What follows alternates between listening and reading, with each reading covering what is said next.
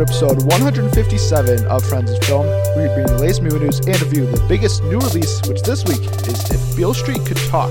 As always, I'm your host, Cooper Good, and this week I'm joined by Josh Daly. Hello, everybody. At last, we are back. We are. Happy New Year. I hope Yes. everything has gone well for all of you. And my Cooper, how are you? My Cooper. I was going to say my co-host, but I don't feel like I have the right to call you that. Oh, why not? I don't know.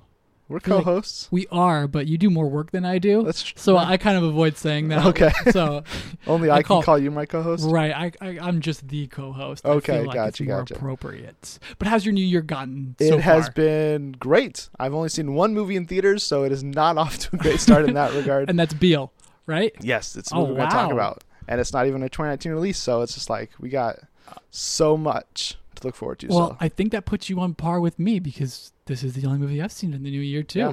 I mean, I went on vacation at the end of last year, and so then I marathoned a ton of new releases that are like Oscar contenders or stuff I needed to get through because I was worried they're going to be out by the time I got back. And I did that the day before I left, and then when I went and saw Beale Street a couple days ago, that was the first time I've been in theater in like 2 weeks, which is probably the longest that has happened to me in like the 3 years we've been doing this podcast. Oh my goodness. Which is officially, this is 3 years through. This is year 4 of Friends and Film. Year 4? Yes, right, because December 26th. Yeah, something like that. Or 27th. That was the first episode. That was episode 1. Wild. For episode 7 of Star Wars. And crazy we've stuff. made it all the way, potentially, right. to the end of the trilogy. That'll come out this December, which we already talked about in our 2019 most anticipated episode, which was technically the last episode of 2018, but it also dropped on New Year's Eve, so it's kind of our 2019 first episode as well. But this is the first time we're back in our booth, quote unquote, recording, and it's good to be back. It's been a while. It is. It has been way too long. That's for sure. Before we get like really into everything, do you have any New Year's resolutions, personal, movie related, or anything like that you want to share? Sure. I think, well, I kind of had the same New Year's resolution personally that I had last year, which is kind of broad and kind of dumb and just like, all right, this is kind of a cop-out answer, but just to be better. Okay. Like, just to be a better brother, a better podcaster, better writer, better critic, better employee, better in all aspects of life, just so that way you're just constantly improving upon yourself and you're not looking back of, oh man, the good times back then. No, you can make the good times now and you can continue to improve upon yourself. So that is my personal goal. If I achieve that, we'll see, I guess. Yeah. It's like the idea of like just like being extra a little more whenever you like get to a point where like I'm done. No, wait, go further. Right. It's just like you can never be done. You can always just continue to evolve and grow and learn and continue to do new things. For sure. Okay. I think movie related, cinematic or creative arts. Well, I kind of teased one on Twitter when I did my end of the 2018 counts where I watched, I think at that time I was at like 119 new releases in 2018. I want to top that somehow in 2019, but larger, I want to broaden my film horizons more, going back and watching older movies or just seeking out new stuff as well, especially from like diverse filmmakers, because I think that's something that's important. And whether it's finding more female directors, because I feel like that's an area that I feel like I only know a handful of female directors I can name off the top of my head, but there's obviously a lot more out there, and I want to kind of seek their work out or other diverse names out there as well. And then also, even if those movies or movies by whoever they may be don't look exactly like my cup of tea, I still want to like kind of push myself to check those things out anyways, like because maybe there'll be a really pleasant surprise, or maybe I'll learn something, or even if I hate the movie, there's still something I can take away from it. So I want to give those weird movies that I probably would look away in years past, I want to still give those films a chance, and just kind of building off that, not let like the critical consensus take me away from certain movies too much. I mean, sometimes that's a good thing. Like I didn't go see Happy Time Murders because it got just destroyed, but other ones I still want to like make sure, all right, well, even I was interested before, I should go see whether or not it worked for me. But what about for you? Awesome. For me, I didn't know that you were going to ask me this. Oh, come on. Okay, no, I got this here. All right, I have one personal one. It's a little bit lame too, but I'm going to, whether I'm ready for it or not, run my first half marathon Wow. by June of this year. That's big. Yeah, so I am getting ready for that. That's my personal / fitness one that I've got here. But also, somewhat related to yours, I have a movie one as well, and it is to watch 20 movies, no matter what, from before 1970. Because I don't think I can even say I've done 20 now, and I want to look back at the origins of film. Right. Because It's a Wonderful Life and Casablanca are the only two I can name off the top of my head. That's it. So, getting into things like North by Northwest. Right. Which is the only other one I know. Or The Last Samurai. Okay, Last Samurai. Things like that. Yeah. These iconic classic movies that all directors draw from. I want to see those. Especially Last Samurai. It's a big George Lucas thing. Yeah, it's the one, I think. I think so. Of all things. So, I want to dig into that. Okay. And, see the OG, the origins. Yeah, I think that's always important. And that's about it. That's all I got. Okay. I would say I would try to watch over 100 new releases, but that's not. It's a lot. It is a lot. And even there's people I know who do this professionally who are saw 80 something new releases. I'm like, oh. Yeah. I feel like I'm so far behind, but then I hear other people, I saw 300 new releases. I'm like, you're blowing my mind. How are you doing this? So I just got to go right in the middle, I guess. But Josh, can you tell the people where they can check us out online? That is a great question. If you would like to stay up to date on what we're watching and reviewing for this show, you can find that out on Twitter at Friends in Film. Right now, we're currently going one by one through our 15 most anticipated for the year. Yeah, I think I've taken a couple days off, but we're getting there. Yeah, they'll be rolling out through the next week. But also, you can get the rest of our shows and reviews and big questions basically wherever podcasts are found, on Apple Podcasts, Google Podcasts, Stitcher, SoundCloud, Spotify. But if you can, on Apple Podcasts, please rate us and review us, because then that will help rank us and we can find more friends of the show. Yeah. I think that's also maybe a podcast resolution. Ooh. I want to be a little more, have more stuff constantly on social. Got it. I think I lack in that sometimes, but you lack in that sometimes. Anyways, you should have just been like, Josh, pick it up. No. All right. No, type. Making sure even if we're probably not going to talk about the topic on the podcast, we can still share the news or share photos or posters or just stuff that are ancillary marketing materials that we're not going to discuss on our main topic section, but still out there. People want to see them, and they can help us out, and then maybe they'll go give us those reviews that we want so desperately. So anyways, let's get into the review finally. Yes. Enough shop talk. Yeah, we are back in early 2019 with the first our first review of the year, which is actually a 2018 release. The second movie, or not, it's his third movie technically, but it's his follow-up to his big breakout of Moonlight. The man I'm talking about is Barry Jenkins. He comes back with If Beale Street Could Talk, the film based on the James Baldwin novel of the same name. I wrote a review up for the site, once again, friendsofilm.wordpress.com, which I think will also have some different types of articles out this year besides just strictly reviews. We'll see. We'll see how that develops. But I wrote up a review. You guys can find it on the website. And I gave this movie a 4.5 ticket stub rating out of 5 because I just was so engrossed into the story of love that Barry Jenkins was able to craft that I think he just shows all of his strengths as a filmmaker, where he's able to, I know he's obviously adapting the script and the story from the novel, but he's able to, I think, just effortlessly show and pull out these romantic performances in his films that I think is not completely unmatched, but I can't think of anybody right now who I'm like, they do this type of story just as well as Barry Jenkins has done in his last two efforts. Yeah. Stephen James and Kiki Lane are the leads. James plays Fonnie, Lane plays Tish. Both of them, it's Lane's feature debut, so big step up for her. And she is really good in this movie. James, I've seen him before in a movie called Race, where he plays Jesse Owens at the Olympics, and he is really good in that as well. And then he's also in Homecoming with Julia Roberts on Amazon Prime. But haven't seen that yet, so I can't say if it's good or not. But James, Lane, both great in this movie. I think their connection and their romantic relationship is so easily digestible. Like, you instantly connect with them from the very first time you see them on screen. There's not a lot of dialogue. It's just beautifully shot with these warm colors, and you're just like, I don't know why, but I'm drawn to these people. Yeah. And there's just a short exchange there before we find out that Fonny's been sent to prison. Right. And it's just like, oh man, that's like a kick in the gut. And I think one of the greatest things about this movie, especially for me to say, is the linear narrative that it has. Mm-hmm. And it works so well because I think one of the aspects of it that I mentioned in my review is that the flashbacks, for one, they can sometimes provide you with a different outlook on the scene that if we would have gotten it in a linear storyline, we wouldn't have had. Like the Brian Tyree Henry talk, when it happens, he's talking about how he gets out of jail and how tough it is being in there. At the time, Fonny obviously doesn't know he's going to go to jail, but we, the audience, do, and it's so like it makes that scene hit a little better.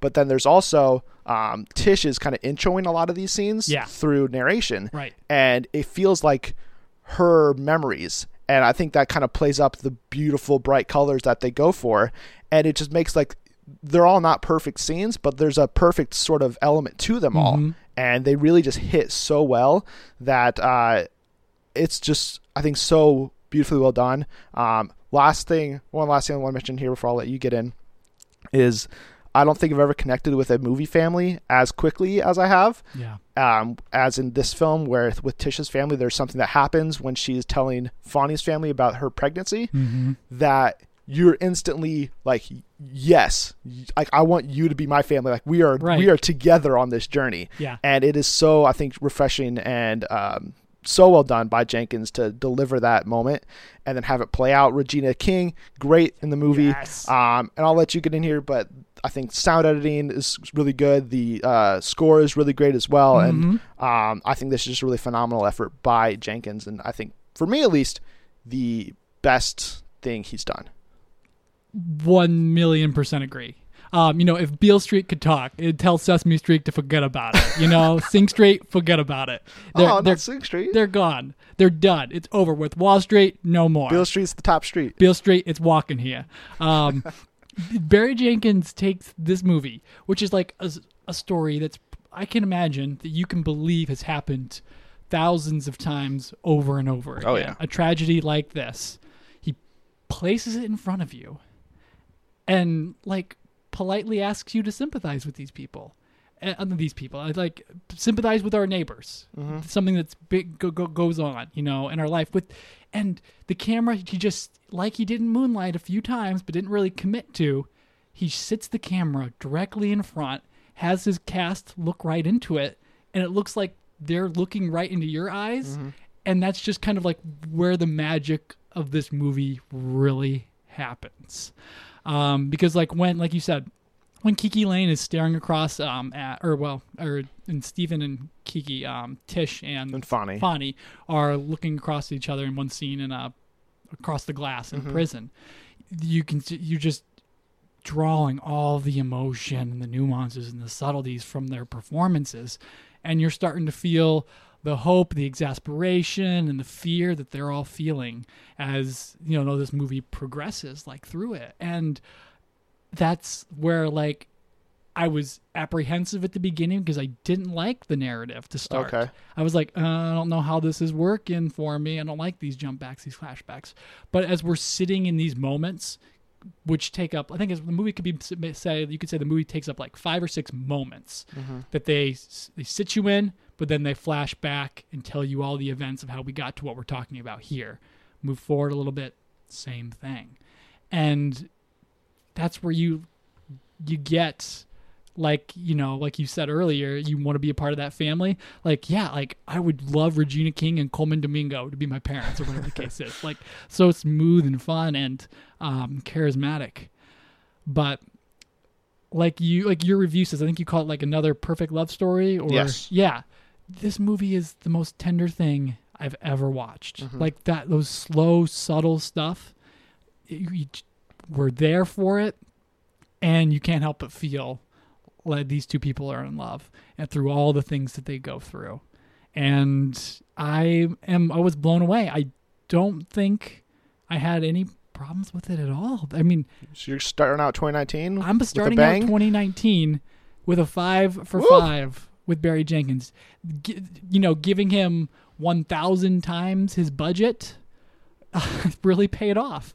Like you said, from that opening shot where they're strolling through, it's not Central Park, but it's some park, and we get this beautiful camera pan and turn till we're finally walking behind them, and those like really warm colors you talked about. Oh, yeah, gorgeous. The look that Jenkins and cinematographer James Laxton did, that was just exceptional. And I'm willing to say that Barry Jenkins has the most gorgeous movie of 2018. Do you think it'd be like a front runner for like cinematography or something for the Oscars? I think it should be a cinematography front runner. I don't know if I can totally disagree. I mean, I think First Man should be up there still. Yes, of course. But yeah, there's obviously other stuff as well. Once you get there, I don't know. I don't know. This is one of those movies that it's like the last kind of big release to come out in 2018. In terms of award season stuff, it didn't get any real love at the Globes because it had kind of been already. It was so late in the game of being released that there wasn't enough push behind it. But now that it's out, it's expanded to theaters. We've got it. Other people have got it. There's screeners out there. I really hope that this is one that, with Oscar voting currently happening right now, more people are checking out, and it gets Jenkins in the Best Director conversation, or it gets Best Cinematography, Best Picture. Regina Hall gets in there, the score. I think this movie can really, I don't know if it'll go all the way and win, but I think it's really deserving of a lot of these nominations. And since you mentioned you didn't really have any problems with it, the one problem I had with Beale Street was just that some of the family storylines, they just kind of like disappeared. Taper off? Yeah, like I kind of wanted more at the end. Like we get to see, without getting into, well, I guess we'll move into spoilers so I can just talk about it fully. Let's open up here. So with like the father, like we see him and then Fonny's father, like, you know, stealing clothes and selling things on the back streets and to get more money to pay for the lawyers and stuff for Fonny's trial. And that's like all we see of them. We don't see anything else after that, how they've felt about it, how anybody else is feeling about it. We just get to hear Tish's monologue or her narration over that scene saying like, you know, the dads are doing this. They think I don't know, but I know, obviously. So I wanted to maybe know a little bit more about that, or one final scene with Regina Hall or Regina King, because we just get her scene in Puerto Rico is her last scene of the movie, which is a great scene. But I'm like, oh, maybe one other thing, and then there's just a little also. I maybe want a little more resolution to the case itself, because like obviously Fonny didn't rape that girl, but like, who did? How did that all play out? Like, I feel like they're setting up for Ed Skrein, the cop, to be the guy who did rape the girl. I don't know if that's just me just thinking Ed Skrein with his mustache looks just way too much like the culprit there, but I wanted a little, maybe one or two answers about the case, since we get to see Fonny in prison. Maybe show us why or how, or just give that final punch, because I think this movie, as well as plays with the romance, Jenkins is also touching on how the judicial system is corrupt and how at this time, but then also still in the present day, black people can just have, they just take the fall for a lot of this stuff because they don't have any other choice in some instances. So I think that he missed maybe one opportunity to really send you off feeling like, oh man. Yeah. But that's like really it. The movie perfectly opens up this lane where Jenkins can sort of like veer into and say, hey, stop this, or think about this, criminal justice reform, whatever the case is. But instead it just sort of leaps forward 5 years and says, here's where Fonny and Tish are now. Yeah. And it's a really sweet moment to end on, but also tragic as well. And so I think I can agree with some of that. Yeah, obviously it's not major, but it's just like, I just want maybe a little more of the ending to really send it all the way home for me. But yeah. When did you realize Fonny wasn't getting out?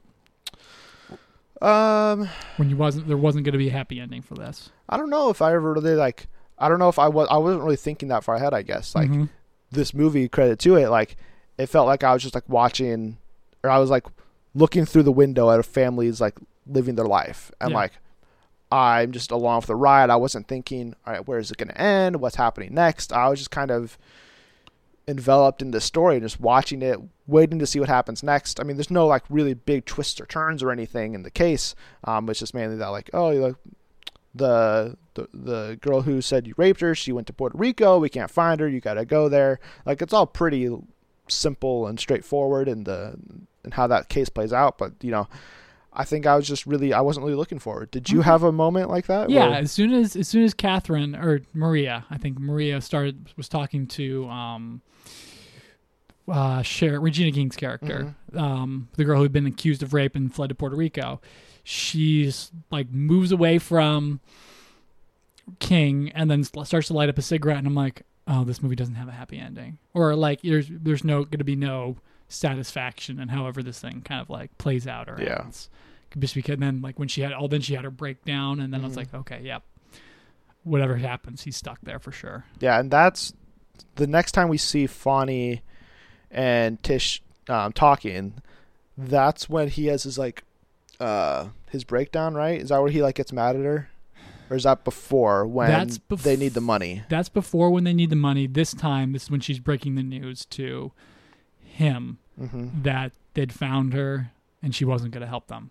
And he's beaten up, scarred and skinny, and but they don't like the one part I love about that. Like they don't like talk about like what happened to him. Like it's just all like left up to your imagination. The horrors of prison. Because like the flashback before that, like that the vignette of their past is him saying, "You don't worry about me, I'll worry about you, and we'll be fine together." And then the next scene is her not saying a word about his bloodied eye, cut lip, and bruised forehead. Yeah. So all the pieces just fit perfectly together. Well, like, and they play a different part of that like idea earlier when they're meeting, when she has like a contraction and the baby kicks. It's not really clear, I guess, what's happening, but like she is like in pain. He freaks out, and then she like gets control and she's fine. And she's like, "Are you okay?" And he's like, Am I okay? Like, are you okay? Like, like he just like you're the one that's almost on the floor right there. Yeah. What did he say? Oh, there's a really funny line in there where he's like, you got mugged by a baby or something like that, or something like the baby inside you like just took you down or whatever the case is. But that's the other thing. Like this movie has like laugh out loud and like moments of comedy. Yeah. Like it's not like super funny, like funniest movie of the year, but like they definitely like get their laughs in. Yeah, absolutely. The first meeting with the family together. Oh my gosh. It's not explicitly funny, but you watch them argue and celebrate, or you watch them celebrate and announcing Tish's pregnancy, and then it gets really, really sharp and edgy, and people are insulting each other, and it ends with like a slap. Fonny's mom says things I don't no idea how anybody could ever say to another person, and words that and words that our rating of our podcast rating won't let us go into. Yes, but you're just like, oh snap! And I had the joy of being in the theater with an audience who was into the movie like as much as I was. So we were just, you hear, ooh, ah, oh no, like. So what was the reaction? Because like I saw it with like there were like 4 other people in my theater. Yeah. So it was like totally quiet the empty entire way. Oh, for the most part. Oh yeah, it was like you were watching some drama play out on reality TV or something, things like that. So everybody gasped when the slap came, and we're just like, ooh, that was a good burn, and things like that as they were going through. So yeah. That totally great moment. Yeah, I really don't know what else to talk about. What? No, we have to talk about my favorite part of the movie was that I knew nothing about the cast of this movie. Oh yeah, we had to talk about this. But so every 20 minutes or so, I was elated to find one of my favorite people is in this movie. First, there's Diego Luna, who shows up as, I guess he's a bartender, restaurant owner, sort of like a salsa restaurant, Mexican restaurant, I think. Also, it could have been Italian too. Yeah, it wasn't clear. Sure, but they serve margaritas, and I know those are at both locations.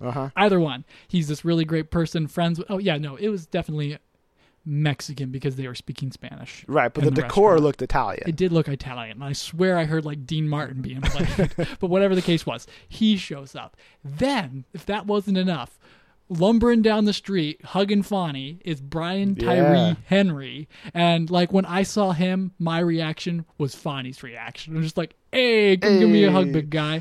And loved that. He is such a good like inclusion. Because like, not that the movie like got like too serious or dramatic or anything, but like when he comes in, you're just like, yes, Brian Tyree Henry. Yes, love this. Then he gets really serious and dark and brooding, and you're like, Brian Tyree Henry is actually a phenomenal actor. Oh yeah, he is not just some guy trying to act. No, he's not like just living off of his Atlanta credit. No. I've seen people say like he deserves like a Best Supporting Actor nomination for that 12-minute scene alone. Yeah, it is stellar. But then if that wasn't enough, Dave Franco. That's the only one I had a little bit of a problem with. You did take you out of the movie? A little bit. A little bit too, but when him and Fonnie are moving Tiff's that was so good into their loft apartment, their imaginary stuff. Yeah, exactly. It was just like so cute, and that's like one of those like tender small moments where you're like, I really love this couple. And then he like tells them at the top of the roof, he's like, no man, like you guys can move in here. I mean, I know it's not much, but you guys look happy and in love. It was just like like Dave Franco. I think he's like he has the ability to be a good dramatic actor. He just needs to stop being Dave Franco. Exactly. he just even though he like he's going for the Jewish like look and everything, like he still sounds and looks exactly like Dave Franco. And it's like even his line where he's like, hey, you know what, man, like black, white, red, green, like I don't care about the color, love is love. I'm like, oh, that's such like a Dave Franco line. I know. I hear his 21 Jump Street character telling that to me, and maybe that's the problem. Maybe with like his Robert De Niro impression. Like. He just needs maybe a little bit more of like a vocal coach change. Yeah, like I just need a little different. Like Dave Franco. Dave Franco's great. I'm just like you said, but none of this. The creme de la creme, the biggest surprise for me, is my main man, the best person ever, Pedro Pascal, just sliding into a booth in Puerto Rico and telling Regina King that his sister, his daughter, his relative, unclear, somewhat at least for me, family related person. Because I kept thinking that too. Maria was not available to be seen until she was, but I'm like, how many great people are in this? Oh, and then there's Finn Wittrock. Yes, is the lawyer. Yeah. Mm-hmm. Which I'm okay on him. I'm lukewarm. He's fine. He's great in his really nervous good. lawyer attitude. But I swear, when he was elbowing with the big wigs because of the case he had taken on, I thought the first shot on the left corner was the profile of Adam Driver. I was like, "What is he in this movie?" And then they went to a front. Then they went to they cut to a different angle. I'm like, "Oh, that's not Adam Driver." Yeah. Never mind. Like the funny thing is, like, whereas like you like obviously didn't know about any of those people being in the movie, when they popped up, I was like, "Oh yeah, I remember like." The Variety article popping up in my like timeline and be like, Dave Franco joins Barry Jenkins' new movie. I'm like, oh, okay, that's cool. Forgot all about it. And same thing with Diego Luna, Pedro Pascal. Like I knew these guys were in the movie, and then I just wasn't like. I think it's another one. Maybe it's because I was so just like wrapped up in the story that I wasn't thinking about. Oh yeah, where's Pedro Pascal? Like the movie's almost over, probably. Like he hasn't been here. What's going on? And it's like, oh yeah, he's in this. Dave Franco. Like it's so good. Absolutely. All pleasant surprises. But yeah, I think it's there. I mean, I think the slap conversation, everything around that scene is probably the best scene in the movie. Agree, disagree? Yes. No. The best scene in the movie for me is Tyree Henry. No, I love that one too. Ooh. But for me, where I really just got up in my feels was when they were moving into the loft, and then the reaction afterwards. His reaction afterwards. They scream in the streets. Yeah, where he's screaming in the streets, and that really drove home that entire sequence there, and then after, and then with the scuffle with the guy in the supermarket afterwards, really drove home the idea of like what the movie's title. If Beale Street Could Talk, all of these dramatic things are happening outside on the street, and it's sort of like if the streets could talk, this is what they have seen. This love story, these tragedies, these emotions, and everything like that. And like when he threw the bag at the wall and the tomatoes splattered against it, it's like, okay, that kind of like brought it all home for me. Yeah. But there's no topping that loft scene because I just thought that was the sweetest thing. No, I think that's a good pick. And then lastly, got to end it with Josh Straley. Will you ever watch a 5 out of 5 if Beale Street Could Talk again? I will not watch it by myself. I will show it to people. Good choice. I think.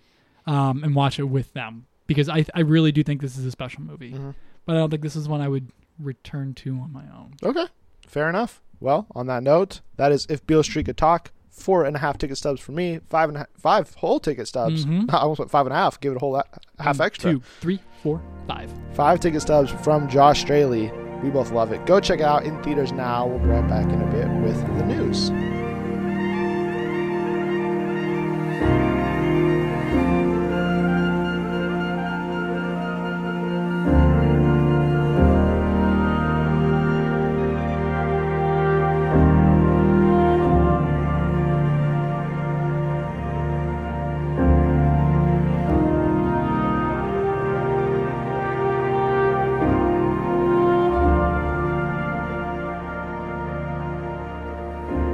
And we're back with the news. And as always, going to start with our three main topics this week, kicking it off with an Avengers Endgame story, because it's 2019, my most anticipated movie of the year. We're going to talk about it a lot because you guys can't stop me.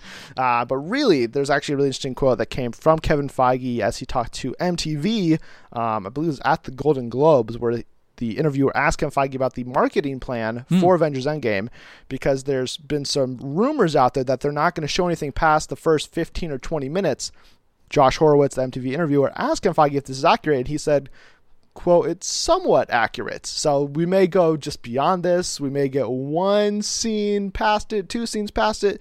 But it looks like for the most part, Avengers Endgame's marketing will not show anything past the 20-minute mark of this movie, roughly. Is this a great idea?" It's a great idea. But how are they going to do that? Because nothing really good happens in the first 20 minutes of most movies, you know? Especially this one where it looks like it's going to be dark and sad and serious to start. Where's the action shot of like Iron Man punching Thanos in the face that they're going to sell the movie with? We don't get it. We don't get it. We don't get it. See, that's what I don't trust. I don't believe them. There has to be that, you know, that lineup, that money shot, that Infinity War, we're ready to clash with you type thing. And maybe that's the one where he's like, it's somewhat accurate because we have to give you the shot. Yes. Which, because like so far, that is like not having that money shot in that first Endgame trailer is one of like the biggest swerves Marvel's ever done with an Avengers trailer. Right. All the other trailers, they had the first money shot in the first Avengers trailer. Age of Ultron, like I think like started off with the leaping side shot. And then obviously Infinity War, we got the fake one because they're like, we need one. So maybe we'll get a fake one here. I don't know. Right. Use it again. Toss Hulk in. Who gives a care? Use the exact same one, but like put them on Titan or in the Quantum Realm. Take out Black Panther and all the dead people, and you just throw in Captain Marvel running. You're like, why does she run? She can fly. It's like, oh, don't worry about it. Like it's okay. And but I honestly think that like if they can stick true to this, which obviously remains to be seen, because we are getting at least a second trailer, like maybe at the Super Bowl, and then probably some other announcement trailer for like tickets on sale today. But then it's really going to be up to those TV spots, those pesky TV spots that I don't think they have as much control over, because that was kind of the thing that's always, whenever TV spots start rolling out, that's where I try to stay clear as much as possible, because they spoiled episode 7 and 8 for me, really. I mean, I was doing no trailers only, and then I'm seeing TV spots of like the throne room fight, and I'm like, no, hide those from my eyes, but I still caught a few of them anyway, and I was like, all right. Yeah, because it's like, for Infinity War, like I remember like the first, like both those trailers, the trailers for Infinity War show you a lot of the movie. They show you a lot of the plot. They show you kind of where this whole thing's going. I don't think Endgame's trailer does that at all, but Infinity War's TV spots also continue to show more moments. They showed like one scene in particular I remember watching and be like, dang it, didn't want to see that. I don't want to know when that happens. Was when Thanos is actually getting onto Vormir, the planet that has the Soul Stone, and he's stepping out of the portal, and he's got like 4 Infinity Stones on his gauntlet. I'm like, no, right? Like obviously it's gonna happen, but there's still like that part of me that's like, well, maybe he only gets 4 of them this movie, and then part 4 is about them getting the last 2 or something. We've heard throughout the last 6 months of last year, that the marketing for this new movie is going to be different in a lot of ways. That's correct. Perhaps that means that these TV spots and these Twitter ads, these Facebook videos are going to be compilations of the past. Maybe. And maybe that's the way they could get away with that, and then show you one like, all right, here's Iron Man getting his, you know, classic iconic suit that we've seen art for and things like that. What if they don't do that, but instead of like, all right, we're only going to show you the first 15, 20 minutes, instead of like giving us a second trailer, just basically has like the extra second of scenes we've already seen before. It's like, oh, now we get to see Cap stand all the way up, or we get to see Ronan turn all the way around. What if they like just show like full on scenes? What's the rumors about a prologue video getting dropped? Is that anything truth to those? I don't know. I just saw something floating around Reddit that was like, oh, they're actually going to have like an alien-like prelude video to do a stand-in for what we're going to miss. That's possible. That's possible. I haven't heard anything about that, but it does line up, I think, with that different marketing approach. And I think the footage they'll show, it will just be a little longer, a little different, and not like typical trailers where trailers are, here's quick cuts, here's the action, here's all the set pieces. But what if they just give you like the whole, here's this entire scene that's going to get you hyped up. Instead of having to go to Kimmel or Colbert or Fallon, we get those character scenes or whoever's running cover on late night that they take those clips with them. We get those only stitched together and a lot longer. Yeah. That'd be sweet. I would dig that. But either way, I think as long as, like, I think Kevin Feige, Marvel, their marketing team, they understand what they got here. Like, the Endgame trailer, like, there's not a lot to break down. Like, you just really got to just, like, look at it. There's, like, a couple things you could really dive in, get, like, really stretch things out into spoilers or theories territory. But I think for the most part, they know that, like, everybody's still buzzing about the snap, how Infinity War ended, and we're 5 months away or 4 months away. That's crazy. We're 4 months away from Endgame hitting theaters. I don't think we really need to give everybody the money shots. Give us maybe a shot of Thanos putting on his battle armor again. It's like, oh snap! Thanos, that would be good. Thanos is like gearing back up for round 2. Or you give us, or maybe you give us the Iron Man new armor or something like that. But like, I don't want them to show if there's those white time travel suits. I don't want to see those in the marketing. I don't want to see them going to different points in the timeline and having to put on their different costumes and explain all that. I don't need to know. I think that's all in the movie, but I don't want to see that stuff in the marketing. Yeah. Besides, it wouldn't translate well because the logic of telling people time traveling and things like that outside of it is too difficult for trailers anyway. Yeah. Because there's going to be nuances, and you can't get nuances in trailers. Right. You need explosions, love, and someone to hate. And that's it. I think the genius of that first Endgame trailer was how they showed, like, this is not good for the heroes. Right. They are all on the verge of death or they're in tears or anything. And I think they can continue to play that up. That's the best way to market it. Because then it's not like, oh, they're doing this to save the day. It's like, how are they going to do this? Yeah. That's the driving narrative instead of, oh, I think because of this and this and this, that's how they do it. It's been very aware of where they are at. So let's move on then to Star Trek 4 because we may not actually have that movie anymore.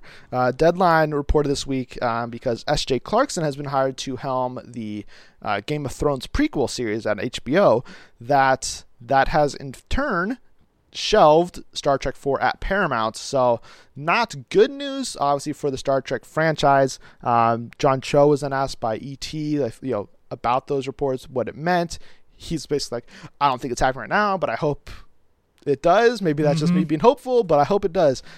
So it doesn't look great for Star Trek 4. I think the last time we talked about it was either about Clarkson or it was about Pine and Hemsworth leaving. I think they had a writer brought on with Clarkson. I'll double check. But that is about all I can remember because it was Clarkson, and then it was Tarantino, and then it was Chris Pine and Hemsworth want to be paid. They want to get paid top dollar, and they're like, no, thanks. Yeah, and it's like, okay, well now they're done. The last time we talked about it was episode 136. Pine and Hemsworth not returning. Wow, really? Okay. So it's been a while, obviously, and I think that this just goes to show that they have not made any progress on this front. It's a little bit sad that Chris Pine's going to lose a franchise. Yeah. Because they're not going to revive this with the same cast after it's all over. I can almost feel that. You think this is the last straw? This is it? I think this is it. The last movie underperformed at the box office, even though I was enthralled by it. I've been like me to Justin rewatch Lin it forever. Blew me away. But when it gets down to it, it'll be like, what, 300 million or something like that? Or 400 million? Something abysmally low. Not a lot. Yeah, exactly. So while I'll mourn the loss of a J.J. Abrams revived franchise and, all of the potential fun that we could have had with a Clarkson Hemsworth Pine movie, Chris Pine will also be free to do a lot more exciting and interesting stuff. True. Because the dude is exciting and interesting. And that's about all my piece. Okay. I know we're going to lose Zachary Quinto's Spock, which was sort of a bright spot. Yeah, lose. I think kind of it's not like fitting to say goodbye, but like there would have been like that strange part of this next one without Anton Yelchin. That's the big one. But like obviously I still would have loved to see a fourth movie with Hemsworth back, and how the different Kirks have to like interact with one another, like that storyline. Yes. Like especially with Hemsworth now in his comedy role. Yeah. Like, I think Clarkson could have had so much fun directing those two on screen together, because they've really moved beyond their self-seriousness as actors and are sort of embracing, we're okay if we look like idiots. Right. Now, like, Carl Urban and Zachary Quinto are like the straight men of that cast, and then John Cho is bigger now than ever. It's like, just imagine what role he would have gotten in this new movie. And yeah, Star Trek Beyond only made $343 million worldwide on a reported $185 million production budget. So, if anything, it is like just squeaking by to cut even, which I don't think it would. So, it's really unfortunate. And I think it just kind of brings us to the question of, well, what's next for Star Trek? I mean, they have TV shows that they're developing out of the wazoo for CBS All Access, but other than that, we've got the Quentin Tarantino R-rated thing that's been floating out there for a couple of weeks or a couple of months, maybe close to a year now. Yeah. But is that the direction that you go, or do you just go full on reboot in like 5 years? You just live on TV. Just let it go. Yeah, I mean, I know it wouldn't be 5 years. You'd have to wait a decade or so. Really? Yeah, I think so. I mean, if you can reboot Batman in 3 years, I think you can. Or Spider-Man in 3 too. Or you get Picard to the big screen again. Use him, but he's getting his own series. I know. I think you take the series and I think you move it to the movies. That'd be interesting. Who'd pass up Patrick Stewart? Okay, I guess a lot of people. mean, I'm like, Star Trek is one of those things that like I've never watched anything beyond this J.J. Abrams franchise, but it's like, but I want to watch like Star Trek Discovery. It looks interesting. Like I like that cast, but then it's also like I love Patrick Stewart. Like I want to see his old stuff and then watch the new series. But it's like, that's like 4 different TV shows, 27 seasons of content, 18 movies or whatever it may be. It's like there's so much Star Trek out there. I feel like I'm just so far behind I can never get caught up. Yeah, I think that's right. And I'll never really truly ever embrace Star Trek is my thing. So you're Team Star Wars. I'm Team Star Wars till I die. And you could be both. No. You can't be both. You're entrenched in that war, I guess. I'm entrenched in that war.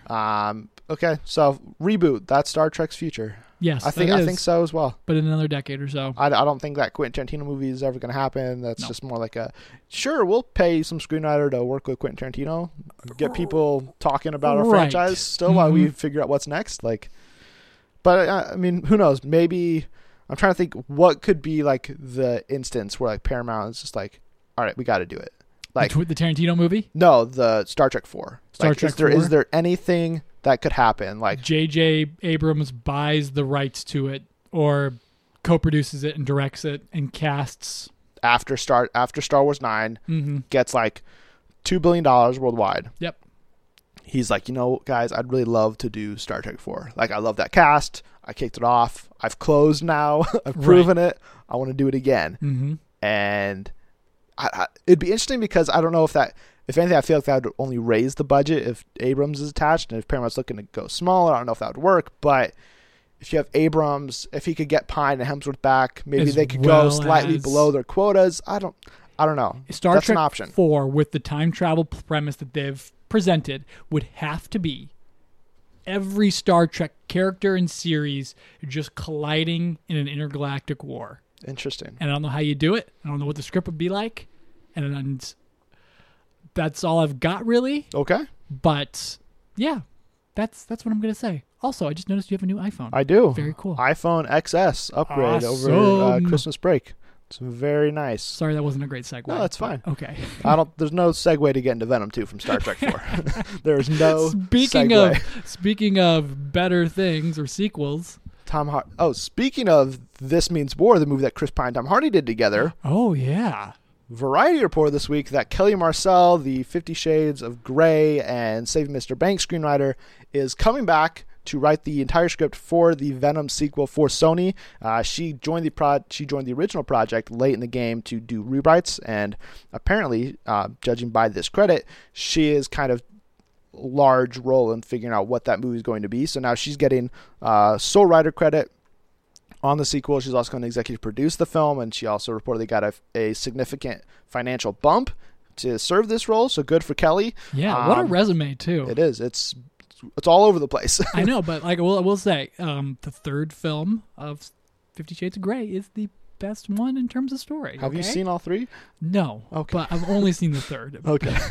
So you know how it all ends. You don't know the setup. Precisely. But I'm just going to assume that's the case because she's getting all these screenwriting credits. True. Did she do Freed? I thought she did Grey. She did Freed. Oh, okay. Interesting. Anyways, Variety obviously shared that news. She's coming in, but as good news as that is for the people who liked Venom and want to see it continue on, and it's kind of the inevitable news that we're getting a screenwriter, they also included that the caveat that Ruben Fleischer, the director, may not return because of scheduling with Zombieland 2. I think this is something we've kind of talked about in the past, whether or not it would happen or not. I've always been on the side of, listen, he just made you a movie that made almost $900 million. You just gave him Zombieland 2. I don't know how you turn away from Ruben Fleischer at this point because it feels like he's in the good graces of Sony. But it appears that may not be the case. So he is coming back. No, he may not come back. Oh, okay, got you. I thought you were like leading up to like it's not the case that he's turning away. No. Sorry, that was bad on my part, I guess. Oh, you were right. She did do Grey. Okay, that was incorrect. Gonna have to go message some editors real quick. My bad. All right. Anyway, Venom 2, great. Temperature check. Happy, sad, hot, warm, cold. We had to, rate it again right now. I'd give it the same number I gave it last time. Which was? It's like 4. Oh my gosh. Yeah, I was 4. Yeah, it was really high. I thought it was terrific. But there's improvements to be made to make me super happy. Getting a new director in there who is not afraid to grab Venom by the goo. By his giant teeth. By his fangs. By the tongue, probably. Or whatever by the tongue. Only thing you can grab. And rip it into a new direction. That'd be great. It could only get better. Because I really think now that they've done this ridiculous, stupid setup, because I thought the setup was a little bit stupid. Yes. That was my biggest complaint. Got to get a new wig for Woody. Right. That's a must. The corrections there are going to be huge, but this is going to be fun, and I'm going to love it, hopefully, I think. I think that whether or not Fleischer stays, I think Venom 2 will be significantly better than Venom. Yeah. I think it'll be much better reviewed. It's not going to get a 20-something Rotten Tomatoes. And if that happens, I think this movie's like destined for $1 billion, which is crazy. And that's obviously why you make this movie. It's why you bring Marcel back. S.J. Clarkson needs a job. She's doing Games of Thrones. I would love for her to do this movie, though. But speaking of... she knows how to do detective movies. True. And that's my dream Venom film. That is your dream Venom. What if they get... would it be too... probably wouldn't work scheduling-wise, but Cary Fukunaga comes on, True Detective Boy. Oh, after he does Bond, brings the spy, detective elements of it together. Yes. That's not happening, but... That would be terrific. I would love that. Rian Johnson also. I feel like Rian Johnson would have fun with a Venom movie. I feel, probably. Like, the thing is, at this point, he would take it, I think, too. I don't want Rian Johnson on Venom, too. Like, that would, if that headline popped up in my feed, I would feel like I would be so, just like, sad. You'd be sad. Yeah, okay. Well, I guess in, like, some alternate universe where The Last Jedi doesn't make over $1 billion, and, like, we hate it and critics pan it, that's Rian Johnson's next level. His next move is a Venom movie. But thankfully that wasn't the case. But I would just love him to see him work with Tom Hardy. I feel like that would just be ridiculous fun. That would be something. Also a huge fan of the detective literature and noir type films. That's kind of what we're seeing with Knives Out. So I don't know. All right, but yeah. But that's obviously the direction you want to go. You want to go detective, Venom, all the way. OG, original cut of Blade Runner, like monologue and VO with Venom like interjecting and trying to tell events and steer the conversation this way. Because I just think that would be absolutely hilarious. Interesting. Phil Lord and Chris Miller. I mean, they're the Sony boys right now. They're the golden boys at Sony. The goodest, the best of graces that you can be in. Yeah. I think with the studio probably. Absolutely. And I mean, I think if they want it, it's theirs. Mm-hmm. Is that what they want to do? No, I don't think so. They're innovating. If any, like I think whatever they do next, which I hope is that they're supposed to do that like Mars sci-fi movie or something. Like they were like that came up like months and months and months ago. With Krasinski that he was looking at screenwriting for? I don't think so. It was like it was an adaptation of a book, and but it may have been at Fox or something. So I don't know if it really has any future. Either way, I mean, I just want to see what they're going to do next. Yeah. But I feel like they're not going to go that full R rating that a lot of people want to go with Venom. I think they obviously found that this tone, whether critics hate it or not, this fun, action-heavy, oddly odd relationship between Eddie and the symbiote, contentious, like that worked for a lot of people, obviously. So I think they're going to want to lean into something like that, and I don't know really where to go. Like I don't know I can't think of any Sony guys off the top of my head that's like, oh, they'd be great next. I did hear a suggestion on Twitter, I don't remember who it was from, Leigh Whannell, jumping off of Upgrade. He did the better version of Venom with Upgrade. He could just come on here, just do the exact same thing, but he could use Venom instead of an AI. I think that'd be a great choice. I don't think that'd happen, but maybe I would love to be proven wrong. Yeah, same here. But I mean, other than that, I can't really. Yeah, I'm gonna say Kate Cannon, but I know Kate Cannon's already up to stuff. So, Venom. Edgar Wright, he step out of. The possibilities here are endless. Because you could go comedy, you could get a traditional action director. David Leitch could come in and do a Venom movie. We'd be like, let's see what this is. Yeah, but I don't know. At this point, I feel like Sony knows. I would think they know. Listen, we're not going to change the formula, which is again kind of one of those weird reasons why it's weird that they wouldn't bring Ruben back. Right, but I ask you, what is the formula? I don't know exactly. But it's whatever they did. Because you could take that what Venom is and just contort it into any way you'd want. You could go full R with it this time, or whatever the case is. I think Sony could remake Venom, like just use the pre-existing scenes, just cut Riz Ahmed out, and you put Woody Harrelson in those scenes. He shoots for like 2 weeks, gets those scenes in, and then you just change Riot to being red and say he's Carnage. Yeah, and they would probably make the exact same amount of money. Nobody would know the difference.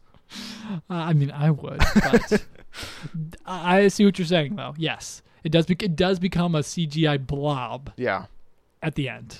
So now I think the big question here before we get out of the main section, going to the tick or skip it.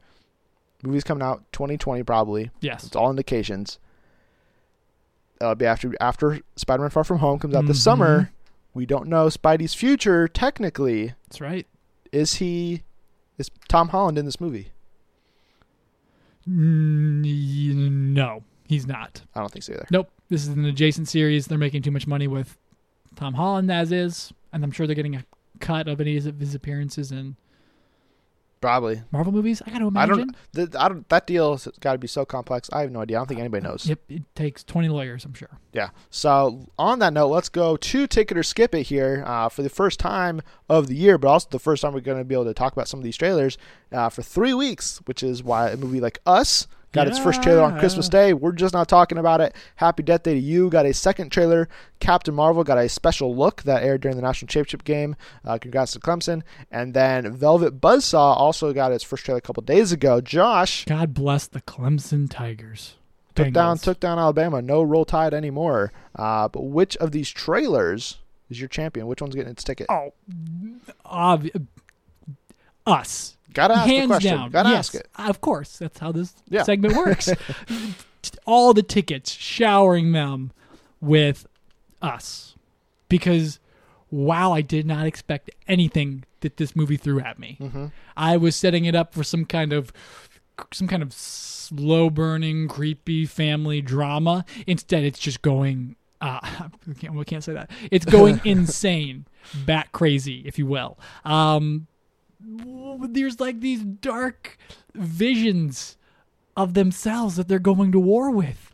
And the whole trailer from beginning to end is deeply foreboding. But then the last 30 seconds as they come face to face with these shadows of themselves, these dark, creepy versions who are trying to attack them, I just don't know what to say at all. I've watched the trailer 5 or 6 times, and I do not know what is going on in every scene once the family shows up outside on their street.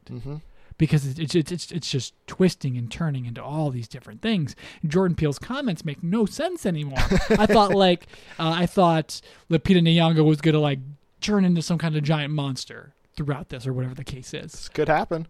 Possibly, but I'm disturbed. I don't want to touch scissors anymore. There's also a lot of rabbits in this trailer. Yeah. Don't know the significance of that. And it looks like it's also sort of surreal and it's extremely nightmarish. Yes. To the point that Get Out, it looks like child's play in a lot of ways. So he's clearly taken his $10 million and spent $25 million. $25 million. Last one was $10 million. $25 million and made the most of it. Yeah. Because this looks like the horror movie of the year. Every time Lupita Nyong'o does her like weird little laugh cry thing, I'm like, she's like, I feel like she's getting an Oscar nomination. I don't know. I doubt it will happen. But like then again, I mean, Get Out got Oscar nominations. Lupita is super talented, so that trailer I think is super good. If anything, it's more like looking back at our 2019 most anticipated list. I'm like 6. Should have been top 5. You had it number 3. When it change? When it go up? For right now, I'm really happy where I landed that thing. Okay. I don't know. I don't know how it would go up higher. Honestly, I feel like 3 is like its cap for 2019. But then again, I mean, it's hard to overtop the emotion Star Wars is for. And then obviously Rian Johnson got your number 1. So right. Oh boy. I thought Us was a great trailer. I'm going to give my ticket because you already gave one to us. Let's talk about something else. Yeah. Velvet Buzzsaw. Holy moly! If we're talking about Us being a wake up, eyes open, and you're like, what is this movie? Velvet Buzzsaw comes in and it's just like, hey, take a look at us because you don't know what we are either. It's like, right. Absolutely. Dan Gilroy looks like he's going full horror as well. He's got horror icon Toni Collette coming in. Didn't realize that was a part of this movie. I didn't even know this was a movie. Until I watched the trailer the second time. I was like, oh, that's Toni Collette. Holy crap. I was just so focused on Jake Gyllenhaal that first time that I was like, yes, Jake. Obviously a huge fan of Nightcrawler, a huge fan of Jake Gyllenhaal. And I thought this trailer really took me by surprise because I thought it was going to be like an artsy drama that was like, just like that. Nothing really to say or not like a ton of intrigue, but there's like going to be some like mystery about like, oh, where did this painting come from or something? It's like, no, these paintings are from a guy who's dead and he painted with blood and now they're coming to life and haunting and killing people. It's like, what? Like, that is so crazy to me. Billy Magnuson's also in this movie and he is great. He's getting attacked by monkeys through a painting. It is so wild. And I think this is kind of one of those trailers, like the first half of it, you're like, okay, right. This is what I expect, I think. And that it just took such a turn that I think it's almost impossible not to be hooked and intrigued and be like, February 1st, Netflix, I'm there. Let's do this. Yep. 1,000% agree. There's also John Malkovich in there wandering around. Daveed Diggs is in here as well. Yes. And there's also, I think there's someone else I was trying to think of, but. Oh, and then Rene Russo, obviously. Yes. The Nightcrawler trio coming back together. Yeah, so I cannot wait. Yeah. Toni Collette's wig, though, like you said earlier. I think you're forgiven for like missing on that because it's just so. It's so quick. Yeah, well, it's all like super short. And like last time we've seen her, whether it's in her series on Netflix or Hereditary, long brown hair. Yeah. So it was like that was like, wait a minute, what are you? Okay, gotcha. But then when she screamed, she got the Toni Collette scream in there. So like, okay, yep, that's her. That's her. But let's move on to the flyby here to wrap up our first episode of 2019. Starting with the official title for Bad Boys for Life has been revealed as filming began by Will Smith. And it's something that Josh Strader predicted. Josh, what is it? It is Bad Boys for Thrive? Life 3. Live 3. The E is a 3. Oh, which of course. I called sometime on the pod. Whenever we last, or what would have been in episode 1, it would have been our Aquaman review episode, right? Okay, that sounds right. Alexander Ludwig and Vanessa Hudgens and some other people were cast and we were talking about it. Listen, I just want to talk real quick how unfortunate this is. It is. It should have been Bad Boys for Life. Yes. For the 4th movie. Yeah, exactly. This should have been like Bad Boys Returns with the E in Returns being a 3. No, that makes total Hollywood sense. Yeah, exactly. This does not. And then you could have done a sequel, teed yourself up. Now your next one is going to be Bad Boys for ever. I don't know. Bad Boys for retirement or something. I don't know. For our pensions. Yeah, Please give them to us. I mean, I like the overall title of Bad Boys for Life. Yes. It's their catchphrase. You got to go with it. But the 3 for the E, no. Right. It's too definite. It's too definite. It's 2000s. Right. Like maybe even earlier, like 1990s. Yeah. Like it's of a different era, and we need to move forward with this franchise, as we are doing with Dune, thanks to Denis Villeneuve, and we got some casting additions for his remake this week. Starting with Variety reporting that Dave Bautista has joined the cast. And it was later revealed by The Hollywood Reporter that he's going to be playing a character called Beast Rabin, the sadistic nephew of a baron who oversees Arrakis. And then THR followed up later in the week with another report that Stellan Skarsgård has joined as the film's villain, Baron Harkonnen. So I have seen Dune, don't remember who either of these characters are. But either way. Beast is the gingery guy. I don't know his name. I'm not no really idea. good at. He's like big, chubby, laughs a lot. Gotcha. I feel like there's like 6 people that meet that description. Yeah, there is. Because there's also like the pirate guy. Yeah. Too. So either way, Dave Bautista, Skarsgård, they're both great MCU veterans at this point, and obviously a Blade Runner 2049 reunion with Bautista. He's the first one of the cast that also features Rebecca Ferguson, Timothée Chalamet. Yes. That Denny has worked with before, but now we have some other roles, just something to figure out. But so far, this is a great start. This is a great start. I can't wait to see more. It's going to be one of my favorite movies of 2020. Absolutely. And then what I hope to be. Yeah, hopefully when it comes out in 2020.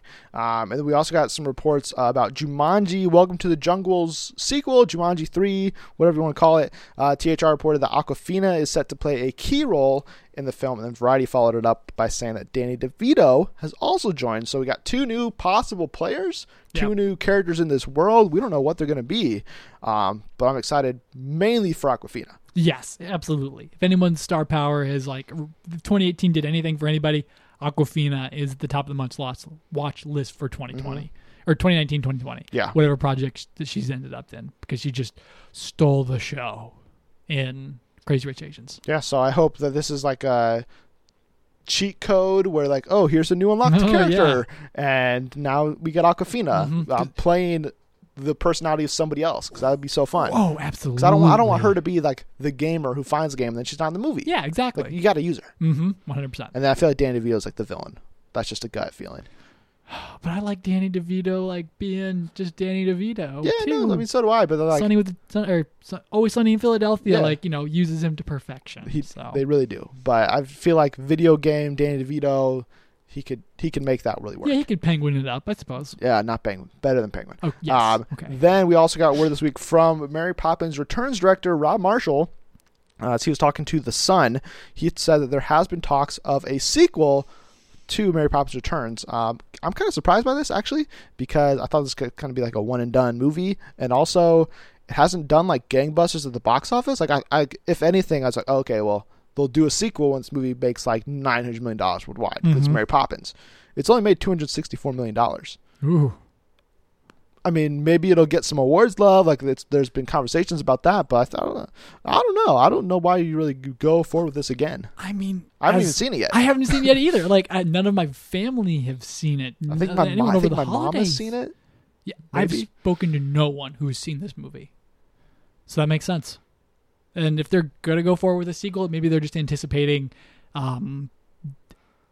masterful DVD sales, and they'll put it on their streaming service. I don't know. But like, this movie is like not going to go from $260 million at the box office to then get like a Best Picture nomination at the Oscars in like the best case scenario, to then like, oh, catapulting it to $500+ million at the box office. Like, that's just not going to happen. No. So like, this movie's got topping out around 300 probably, or somewhere in that area. It's not probably getting to 4. So it's just like, what's like the huge? This movie had like $130 million production budget. So like, there's not like a ton of gain here for Disney. But heck, when you make 2 movies like Infinity War, Black Panther, that make you over $1 billion, like, I think you can kind of just go do as many Mary Poppins movies as you want, I guess.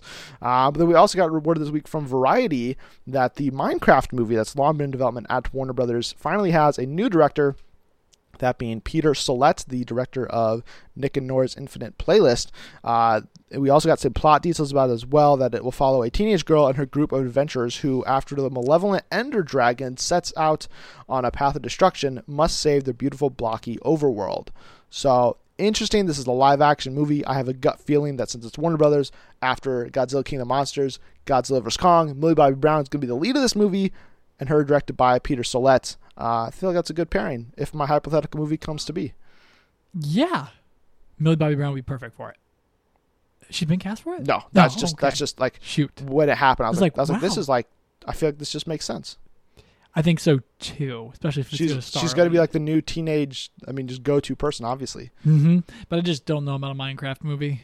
Oh no, me neither. I don't really care for the movie, but no. I read there's 91 million active users a month on Minecraft, which is insane to me, but it also is like, I understand why you make this movie. Yeah, there's an audience you're trying to capture, but man, I feel like it's like the Assassin's Creed audience.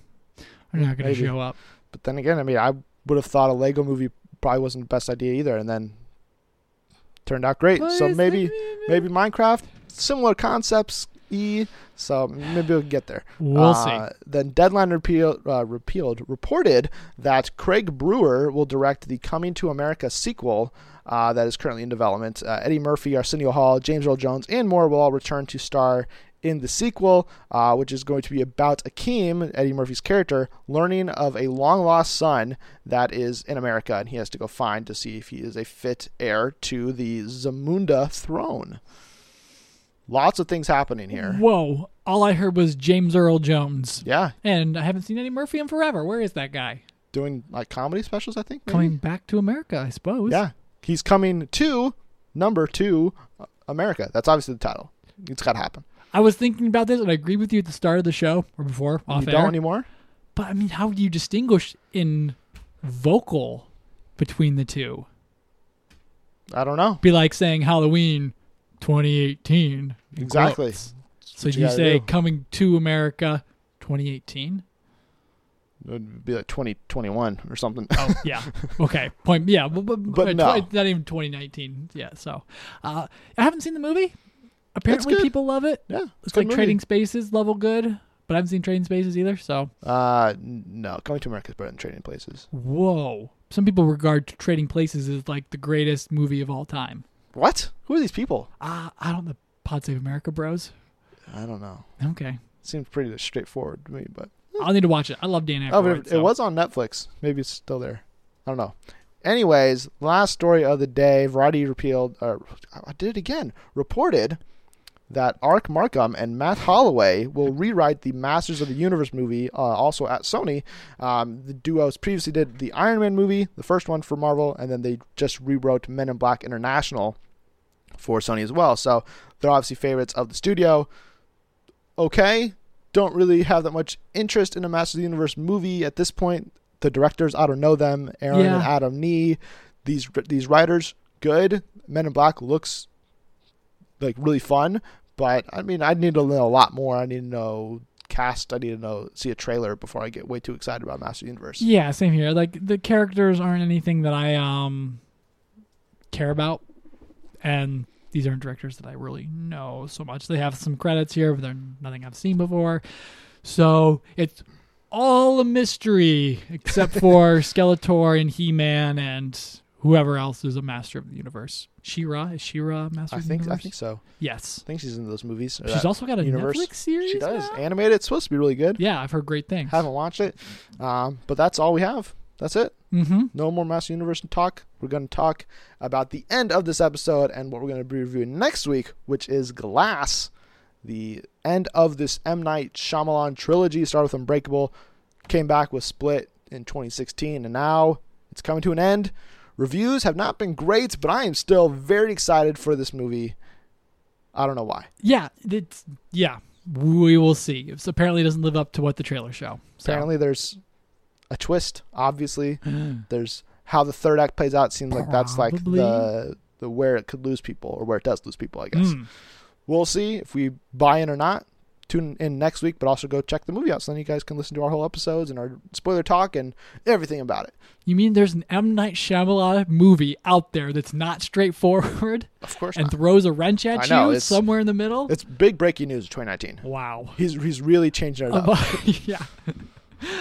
And the thing is, too, people were like, I did not see this twist coming at all. Or like, there's a twist in it, so unexpected. And I'm like, who did you forget whose movie this was? This is the guy who's like, I don't want to give away any of his twists. His entire filmography is, here's a thing, it's not what you think.